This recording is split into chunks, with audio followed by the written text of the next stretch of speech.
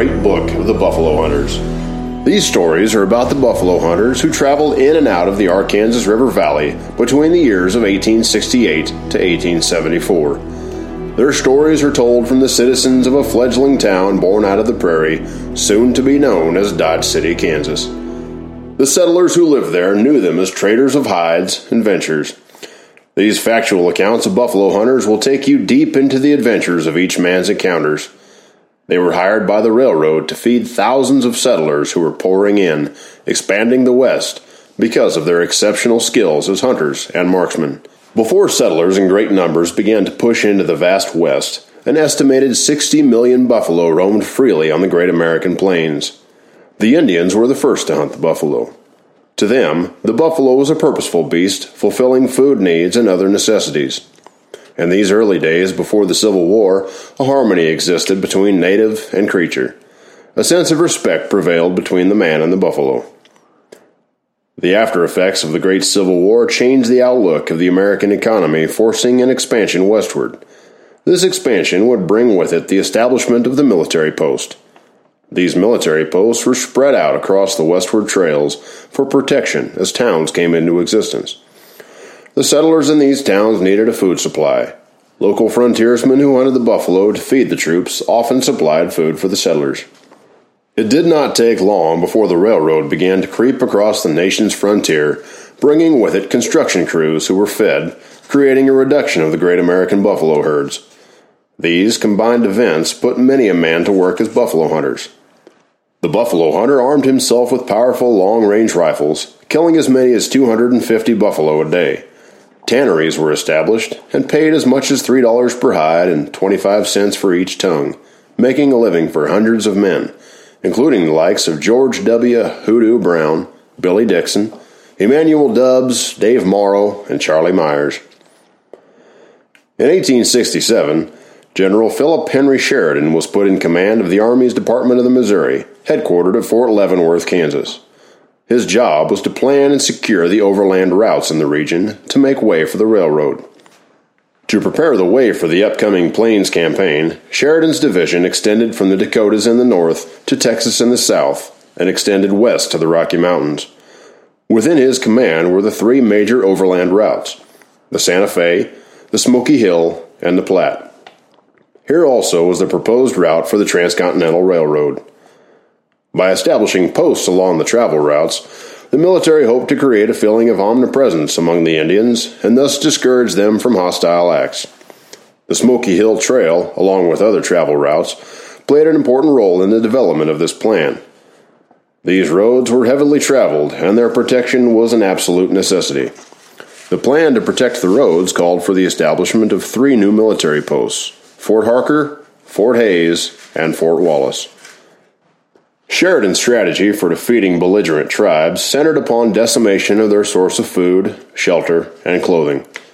Having recently conducted a scorched earth campaign in the Shenandoah Valley, Sheridan had no qualms about employing similar methods among the tribes of the southern plains. By protecting and supplying the hordes of American bison hunters, who soon started to flood into the region, Sheridan embraced the destruction of the buffalo simply as a military operation necessary to defeat the enemy. Once, when the Texas legislature began debating a bill to protect the bison from mass slaughter, Sheridan testified against it. Instead, he advocated giving each hunter a medal of bronze with a dead buffalo on one side and a discouraged Indian on the other. "Let them kill, skin, and sell until the buffaloes are exterminated," he said. "Then your prairies can be covered with speckled cattle and the festive cowboy who follows the hunter as a second forerunner of an advanced civilization." My name is George W. Brown. They call me Hoodoo Brown. I was born in Newton County, Missouri, March 20th, 1847. At the age of 18, I volunteered for service in the Union Army. I served with the 3rd Regiment of Missouri Volunteers. Following my discharge as an Army Scout, I traveled along the frontier working odd jobs until I reached Junction City, Kansas in 1868. There I was employed to haul wood for the government with an outfit bound for Fort Wallace. Here I had my first experience in yoking up wild Texas steers to haul the heavy laden wagon train through to Fort Wallace. Although several days had been spent in taming most of the wild cattle, the men had plenty of trouble getting a train of wagons underway. It was near 4 o'clock in the afternoon before the order to start was given. None of the outfit of bullwhackers were seasoned hands, and many of the longhorn steers came unyoked. One bullwhacker's first attempt at driving ended in a ludicrous failure. It ended, in fact, in a double knot, every steer having its feet over every chain and most of the yokes turned upside down. The customary plan of the march was 2 drives each day. An early morning drive, usually made before breakfast, ended at 8, 9:30, or probably 10 o'clock. If breakfast was taken first, the drive might extend until 11 o'clock. But in any case, the morning camp depended on feed and water for the cattle, and the condition of the weather and favorable camping grounds. During the rest period, the cattle were unyoked, watered, and herded on the grass, and the men had their first meal of the day. The train on which I bullwhacked had 2 wagon upsets the second day out, and when night came, only a mile of the trail had been covered. The next morning, the overhead sky burst over us like a jewel shining in the sun, when we discovered most of the steers had wandered down to a nearby creek. The boss told me to go down to the creek and drive him back. Grabbing my hat from the ground where I was sitting, I approached the boss, who stood over me. "What'll I ride? Your horse?" The boss stepped up into my face. His face was suffused with rage. He fairly screamed, "You can go down and drive him out on foot." I stepped back with puzzlement. "I can't drive them wild steers afoot." The boss glared back at me, quivering in anger, ready to snap. "If you can't do that, you can quit," he said, and quit I did. I've often thought this quarrel with the wagon boss was a fortunate turn of events for me, even though I felt like a bankrupt lad, stripped of my dignity and my job. I found out later this bull train continued on its way up to Fort Wallace, and on the trip back, the Indians killed 7 of the men. I was uncharitable enough to hope that my unreasonable wagon boss was one of the number who never came back. I left the bullwhacking profession with a better ending in mind and traveled to Abilene. I reached Abilene after a few days' march. There I found one of the wickedest towns I ever saw in my life. Abilene was the point at this date, September 1868, where the Texas cattle herds reached what was then the western terminus of the Kansas Pacific Railroad, now incorporated into the Union Pacific Railway system. From here, these great herds were distributed to the markets and feeding zones far to the east. I got into the swim of these activities at once, working 4 or 5 days loading cattle cars. On another day, while there, I met a man by the name of Young. He said to me, "What are you doing here?" When I told him I didn't have any permanent job, he then said he was camped out north of town on a little creek, and continued, "Some of these days soon I'm going to go buy a herd of cattle, and I'll need some hands to drive them to Colorado. I've got a little team of mules out there, and if you'll go out and stay with me till I buy those cattle, I'll give you a job." I said, "All right, I'll go with you." I can only say for the short time I knew Mr. Young, he had become a slave to his own way of thinking. He did not waste much time on the non-essentials. He had his bed in a covered wagon out there 1.5 miles from town, and the first night we went there to go to bed, he pulled out and showed me the biggest roll of money I ever saw in my life. Mr. Young was a methodical individual who kept his campsite in immaculate order, and wanted me, as disorganized as I was, to keep his makeshift home as orderly as a military camp. I did not mind so much his order of business, as long as he had the money to pay me for work. It was but a few days till he bought 600 head of cattle, and that night when we went to bed I said, "Your roll is not quite so big as it was." He said, "No, not quite, but I ain't broke yet," and he pulled out the roll and showed it to me again. I could see very little difference in the size, and this is the truth, too. I've often thought what short work those Abilene toughs would have made of us had they only known of this money. I've wondered, too, at Mr. Young showing such a great roll to me, a stranger to him. Well, it was only a few days till we started for Colorado. A man named Owen M. Smith bought 1,500 head of cattle for the Colorado Range, and merging them with Young's, we moved out on a long hike together. Smith, being a Texas drover of ripe experience, and Young with no cattle lore worth mentioning, gave Smith the upper hand, and he was installed as the manager in full control. Now this man Smith, he was a real wrangler. He taught me a few things about cowboy culture and driving large herds of cattle. Mr. Smith was our trail boss. He had what I call horse sense. He was a practical man, strong and direct. He was the kind of man who believed in the cause and put the driving of those cattle to Colorado before he thought about the welfare of the rest of us. The plains environment where he worked was a flat, treeless place with a vague horizon and vast distances to overcome. To drive this herd to Colorado, I had to learn a little about moving cattle along a trail. When we first put down the trail, Mr. Smith made us drive the cattle briskly for several days. He made us closely guard the herd so that they would stay bunched together and not break away. Since I was new at the job, 21 at the time, I was selected as a drag rider. I rode at the back of the herd where the cattle bunched together, keeping the herd moving and eating plenty of dust. The first few days of the drive, the cattle were rounded up compactly at sunset.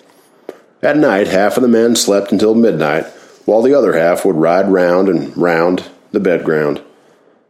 So it was we went forward for the first few nights. We camped one night on the bottom opposite Fort Zara. This camp was 65 miles east of Fort Dodge. The next morning, we received orders from the commanding officer at the fort not to go any further without an escort. We continued there for 3 days as a result, but got no escort. The Indians were very bad. They were in plain sight and camped on the south side of the river. Despairing of getting an escort, and contrary to orders, we went forward, soon reaching Pawnee Rock and camping a few miles beyond for dinner. On the south side of the river, armed bands of Indians were in constant view, passing from hilltop to hilltop, watching for a chance to attack or stampede the animals. We were all on edge, and restless as a bluebottle fly on a warm summer's day. After dinner, Smith ascended a sandhill and observed a big cloud of dust on the road from Fort Dodge to Larned. Smith ran down the hill screaming at the top of his lungs, "I believe we'll be attacked by Indians in a few minutes." Grabbing our guns, we began running back and forth like frightened sheep settling into our post waiting for the attack. From our position, overlooking the road, the dust began to settle. It was then we recognized the dirt driven up from the road was not made by Indians at all, but a column of soldiers. It troubled me that Mr. Smith mistook the dust on the road for a band of Indians. I exclaimed, my anger with Mr. Smith plainly visible, "You gave us all an unnecessary scare. Everyone in these parts knows Indians have their own trails and would not use a man-made road." Mr. Smith showed his displeasure with me and told me to find my own way down the trail to Fort Dodge. 2 other men quit with me. We went the distance from Pawnee Rock down the trail until we reached Fort Dodge. We were hungry, tired, and penniless when we arrived at the fort. We decided to see if we could get a few handouts from the quartermaster. He gave us a 5-day supply of rations, asking us in return to ride along in an ambulance headed to Fort Larned. Fort Larned was established in 1859 to protect travelers on the Santa Fe Trail from Indian attack. The fort was situated on the banks of the Pawnee River. The fort was first developed from a group of adobe buildings, and at the time of my arrival, substantial sandstone structures had been completed. The fort now served as a disbursement point for Indian annuities. I did not stay long at Fort Larned, for it was still in need of work. I thought I might work in another place, so I joined a mule train departing for Fort Harker. After a few days' travel along a dusty road, we arrived at Fort Harker, where I joined a second mule train bound for Fort Hays. The train bound for Fort Hays was made up of 25 wagons. Each wagon had a 6-mule team. I traveled 4 days with this mule train, 65 miles west up the Smoky Hills River, with Jack Dickey and his assistant, a man named A.J. Peacock, in hopes of getting a job. After arriving in Fort Hays, still in need of a job, some of the boys and I traveled north 1.5 miles over to Hays City. We arrived in the evening. Hays City, like all other towns on the frontier, was largely composed of roughs. Yet it was full of life. The town was prospering. especially after the railroad arrived. Hays said he had 2 hotels, the Gibbs House and the second built by a man named Boggs. The town had become the central point from which the West and Southwest obtained supplies before the Santa Fe Railroad was completed to Dodge City. That evening, I walked past the Moses and Bloomfield General Store into a newly established frame structure saloon. This is where I climbed up on a bar stool and sat right next to Jack Stillwell.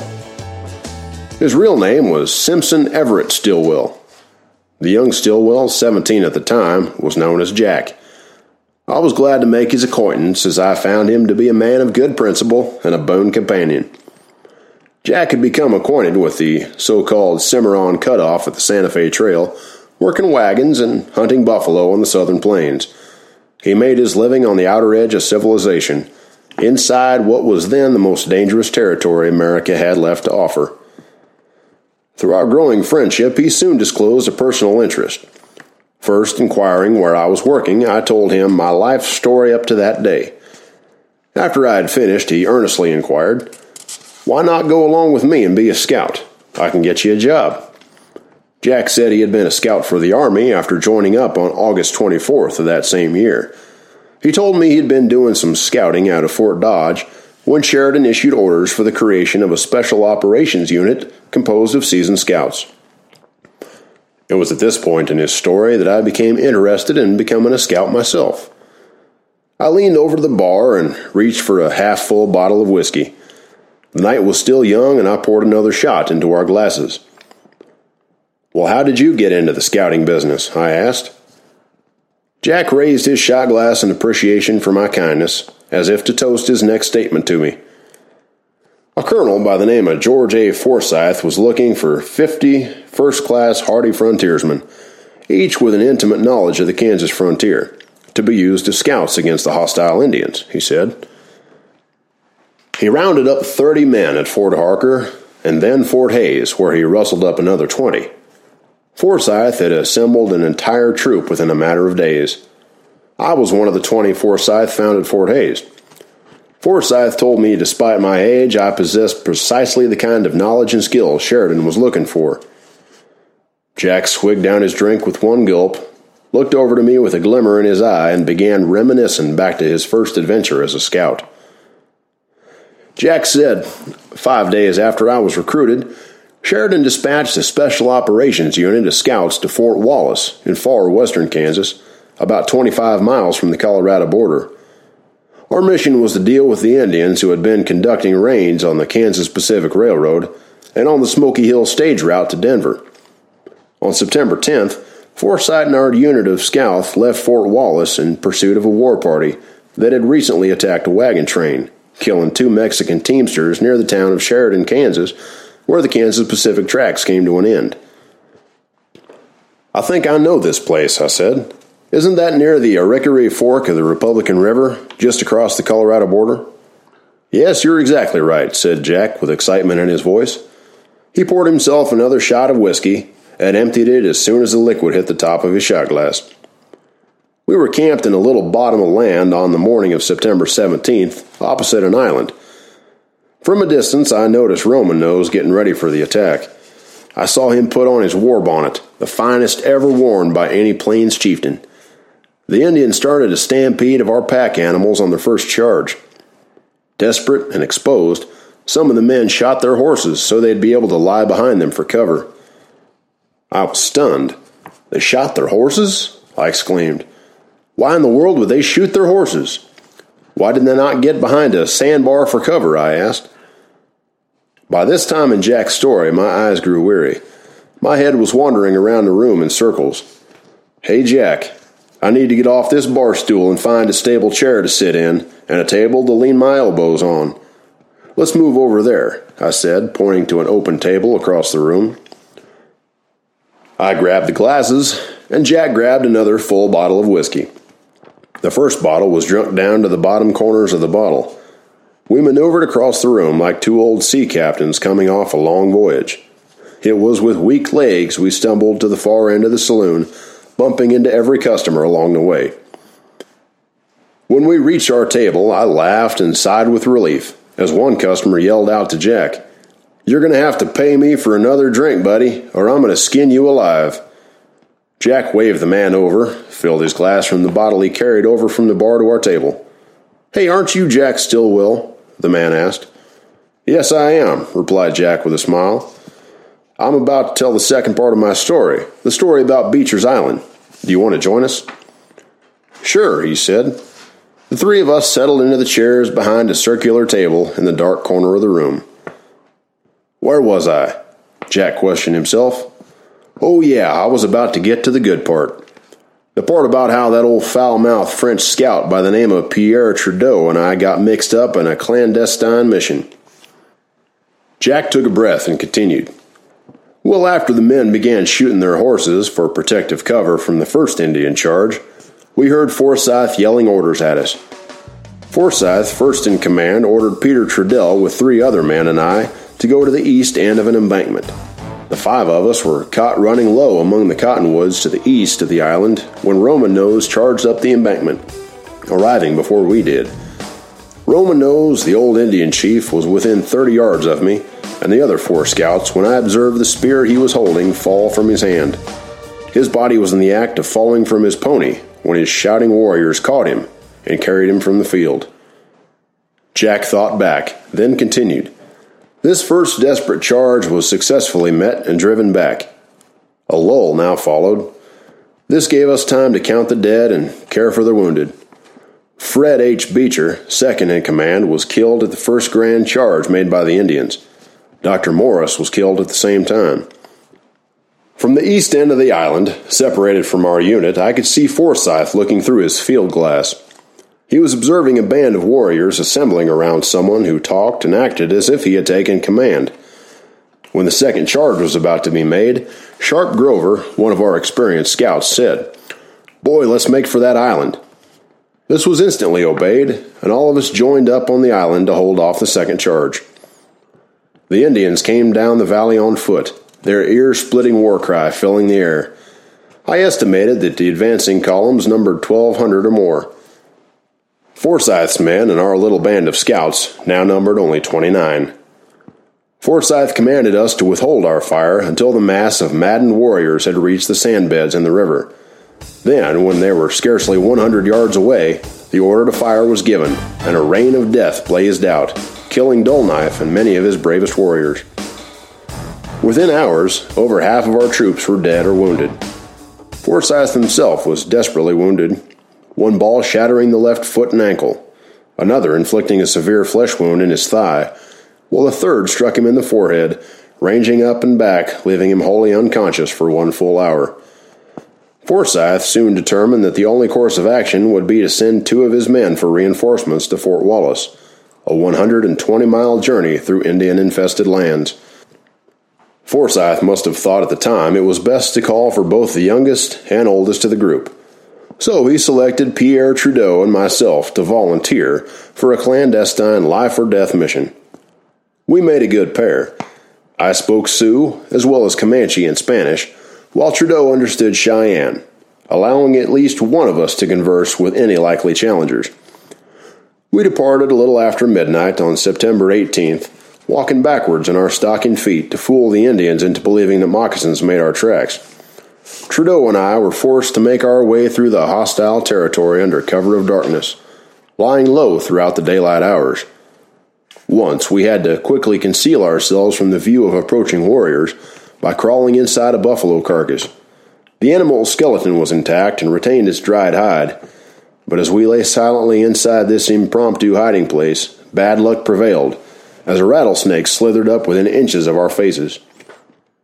In an extraordinary feat straight out of the pages of a dime novel, I dispatched the serpent by shooting a well-aimed stream of tobacco juice directly at the snake's head.